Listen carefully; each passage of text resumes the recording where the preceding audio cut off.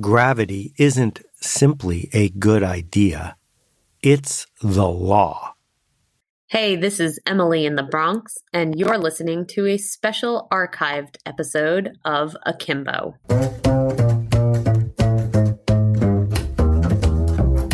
Before we talk about the most important law of our lifetime, it's worth taking a second to distinguish between a law and a theory. In popular culture, a law is bigger, better, more powerful than a theory, but in fact, the opposite is true. All a law is a statement of how things happen, of how the world is. A theory is our explanation as to why it's happening. And theories get better over time because people come up with better, more accurate explanations of what we're seeing. Theories can be tested. Laws are simple statements of how the world is. Douglas Engelbart was one of the most important pioneers of the computer world as we know it today. In 1968, he gave a demo, and for people who were paying attention, it was the very first time they saw the mouse and networks and hypertext all at once. One guy inventing our future.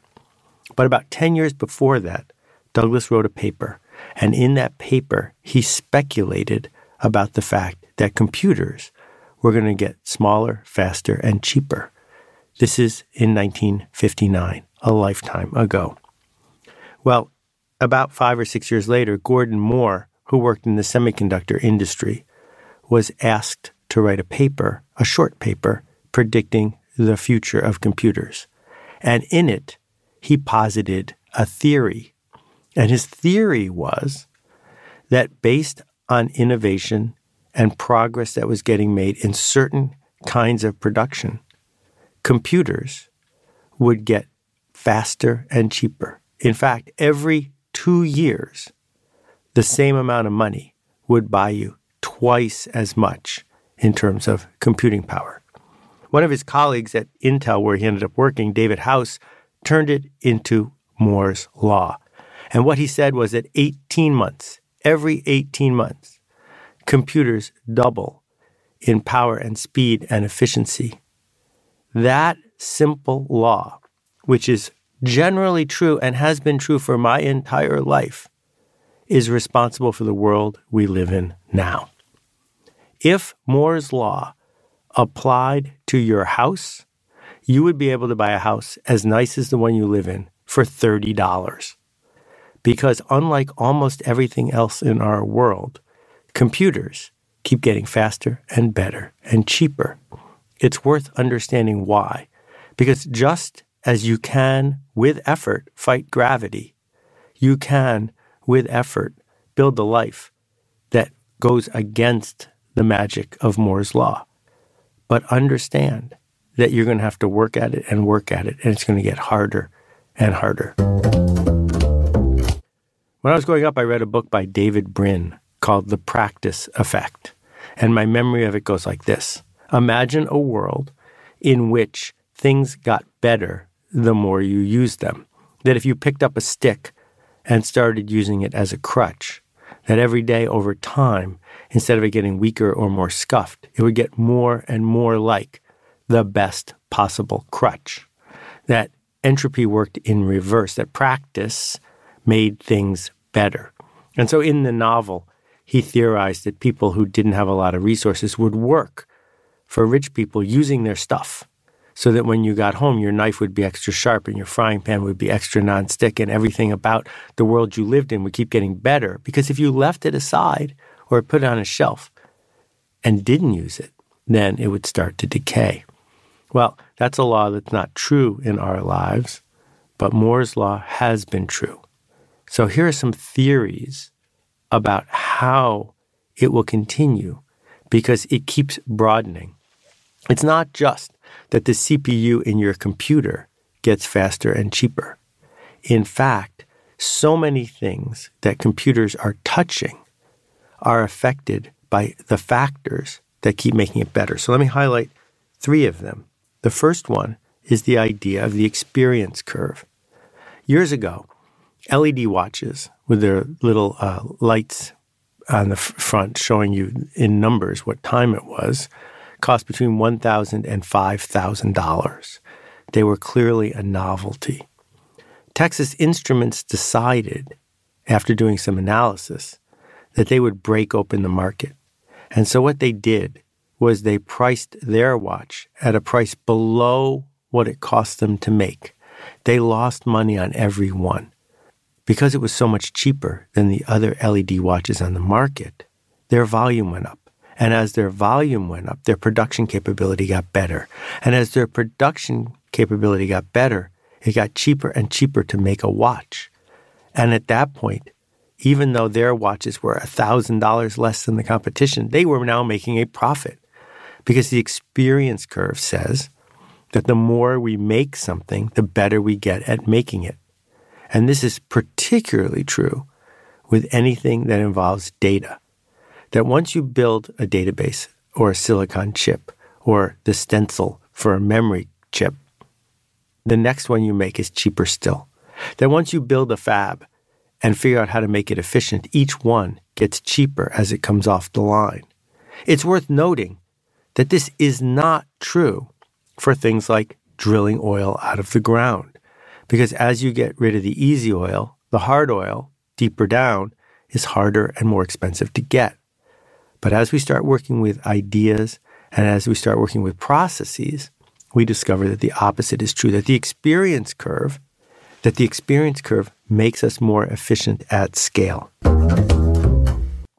Number 2 is that computers can now make computers. This is a huge leap forward. And I don't think Moore talked about it in his original paper. But what it means is that as we get more powerful computers, those more powerful computers are helping us make more powerful computers, accelerating the curve forward. And the last one is super important and brings us back full circle to Douglas Engelbart's 1968 demo, which is the network effect. What we know is that big networks get more efficient. What we know is that computers by themselves are sort of powerful, but computers networked to one another are incredibly powerful. And so if we apply the math of House's analysis of Moore's law, we see that yes, it does keep doubling every 18 months because the network effect pushes it forward. So what does this have to do with you? You're not busy working with Carver Mead and designing fancy computer chips. Of course, it goes beyond your fictional house getting fictionally cheaper. The real examples are pretty stunning, and you don't need to be a genius to figure out what happens after that. The computer you could have bought in 1979 with the money it costs to buy the smartphone in your pocket didn't even exist. A couple of years later, you could have bought a computer probably the size of a packing crate that had 1/100th the power of the computer in your pocket right now. So what happens 20 years from now when the computer in your pocket doesn't cost $800 but costs $8? What happens when the network effect continues to create more and more value for the people who create the networks? What it means is that the tires in your car are going to have computers in them, that your clothes are going to have computers in them, that everything around you that you touch, that you see, that you interact with, at some level is going to be network enabled. So what happened at Yahoo? When I was at Yahoo, Google was a tiny, tiny little figment of someone's imagination. How is it then that in less than 10 years, they won and Yahoo lost? Well, what most people don't remember is that Yahoo wasn't a search engine. It was a directory. There were hundreds and hundreds. In this case, it's worth using the word literally. There were literally hundreds of librarians sitting in a room in Silicon Valley, surfing the web, one website at a time, figuring out what belonged where in the directory. Because, of course, a computer couldn't do that. And the guys at Google redefined the problem and turned it into one that was brain dead stupid, that was so stupid and simple that a human would go crazy trying to solve the problem, and you couldn't possibly hire enough humans to use PageRank to organize the web. But you could hire enough chips to do it, because every day they get cheaper. The idea that we are living in an economy shaped by something that's about the opposite of economy, scarcity, which is abundance, more computing power tomorrow than we have today, more network effect tomorrow than we have today, means that just about everything we do is going to be impacted by Moore's law. Because the theory shows us that even after the chips have gotten pretty much as far as they can go using existing technology, we're going to have to either show up with quantum computers or something else to keep the chips going faster. The things outside the chips, the fact that we live with the experience curve making things better and the network effect making things better, means that Moore's law isn't going to get repealed anytime soon. And so the question is, are you acting like Yahoo and insisting that a pre-surplus computer mindset will persist? Or are you betting that the stuff that you use, whether it's video, online connection, computing power, the Internet of Things, will keep getting better and cheaper, thus making your work better and more efficient? So we got to pick, which side of the fence do we want to be on? Hey, Seth, it's Maria. Hey, Seth, my name's Kyle. Greetings, Seth. This is Steven out in Madison, Wisconsin. Hi, Seth. Alicia from Charleston here. Hi, Seth. This is Anupam. Hi, this is Caitlin. Hi, Seth. Warm greetings from Curacao. Hey, Seth. My name is Nick Ryan from Pittsburgh, Pennsylvania. Hey, Seth. This is Rex. Hey, Seth. Hi, this is Vasilis from Greece. Hi, this is Roberta Perry. My question is... And that completes my question. If you've got a question about this week's episode, we would love to hear from you. Visit akimbo.link, that's akimbo.link, and click the appropriate button. Hi, Seth. Andy here. Thanks so much for all you do. Question about exclusivity and merit. So if we have a Facebook chat where lots of people end up joining in, it becomes really diluted, or even in the physical world with a tea party or a birthday. So how can we maintain intimacy if we need to, limit and exclude folks? Then we have to pick and choose rather arbitrarily. And I hate that. So is there another option? Or if we have to be exclusive, how would you recommend designing an organization or gathering? So it's true, of course, that thanks to the network effect, groups keep getting bigger, but big groups get less efficient. It's almost impossible to have interactive one-on-one conversations with hundreds of people at a time. As a result, due to the sheer physics of information flow, we have no choice but to create smaller groups, which means we have to choose who is going to be in the room. The important thing to do is to acknowledge that we're either choosing randomly or semi-randomly or on a particular form of merit. So if, for example, we're allocating people to lifeboats, the only thing that matters is how much you weigh. Because once we have the right weight in the lifeboat, off you go. It's been said that at the most famous colleges, they eliminate 70 or 80% of the applications based on their take on merit. And then after that, it's random. And that's probably true. So if you get rejected from college, you need to be able to say to yourself, well, I might have been qualified to go, but at some point, because there's only 140 slots, the last tranche, the last thing I have to get through is random. And I think we can have the confidence to say to other people, this group only has room for 110. They're not the 110 tallest people or the 110 people who play the ukulele the best. They're just our 110 people. And that's okay. Because scarcity creates value. Access can't be open to everyone, everywhere, all the time. But at least we should be honest about how we are making our selection and not pretending that there's some sort of magic metric, not keeping it a secret, and not using a metric that doesn't actually line up with what we're seeking to do. Hi Seth, it's Eric from Orlando, Florida.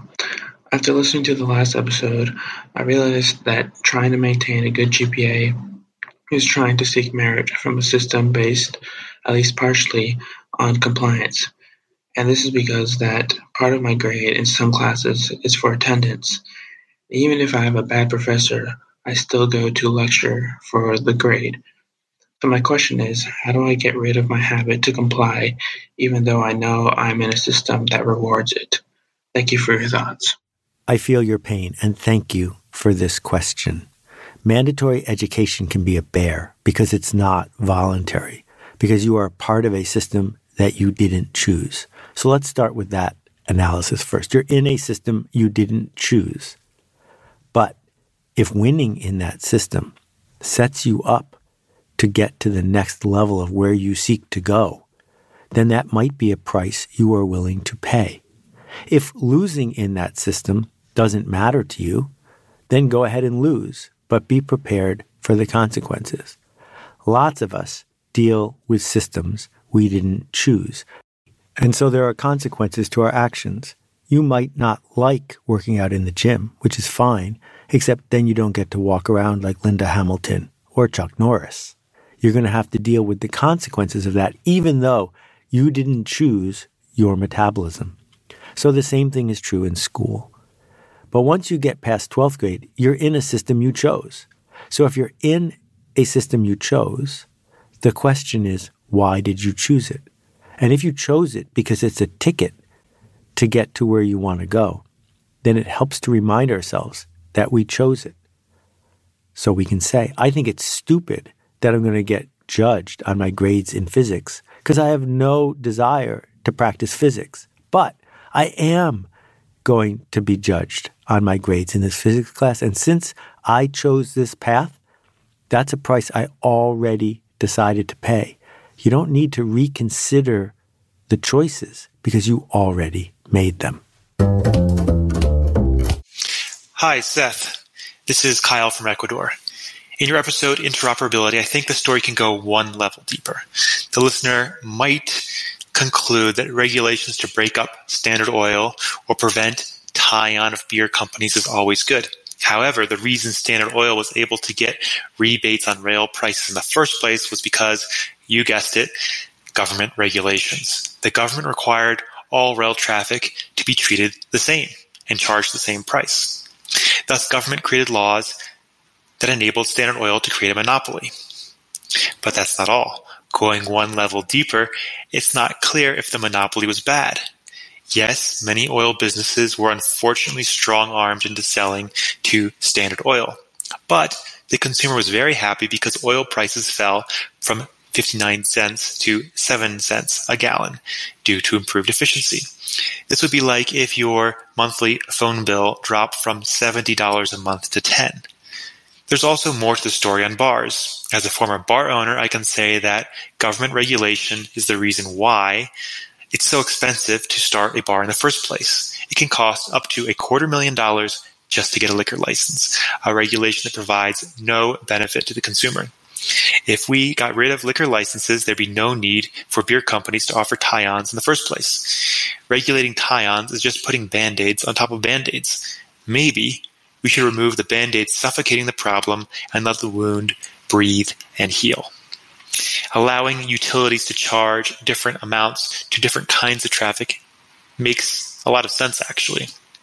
Right now, there's a big push to enable electricity utilities to charge more at peak times and less at non-peak times. This would make solar power more viable, as power would be cheap when the sun is shining and expensive when it's not. Similarly, if one person is backing up their videos while another is trying to provide time-sensitive advice on surgery via VoIP, it obviously makes more sense to prioritize the traffic of a time-sensitive surgery and push the lower priority video backup to the middle of the night when there's less demand on the network.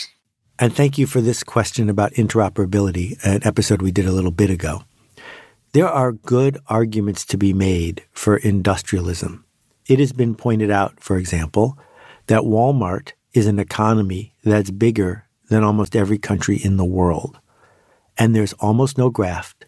There's very little violence. And it's extremely efficient. Hard to say that about many countries in the world. So the argument goes, bigger can be better because industrialists have the power to put in place efficient systems. And there are two challenges to this. The first one, I think, is the most important, which is choice. Choice matters. Choice is important. Choice makes us believe we have agency over ourselves and our future. Choice is at the heart of what it means to be in a free culture. You can do this or you can do that. As we just heard, there are consequences to your choices, but there is choice. And what happens once a company passes the threshold, and Walmart is not at that threshold, once it passes the threshold to become a monopoly, then the incentives of the monopolist are different. They come out ahead when two things happen. One, when they keep their monopoly power, and they do that by keeping innovation away, by keeping alternatives away, by using their leverage and their cash to change the culture and the government so that no one challenges them. And when they take choice away from the consumer. Because if the consumer has no choice, the profit-seeking, profit-maximizing, short-term focused monopolist will take advantage of the fact that the consumer has no choice.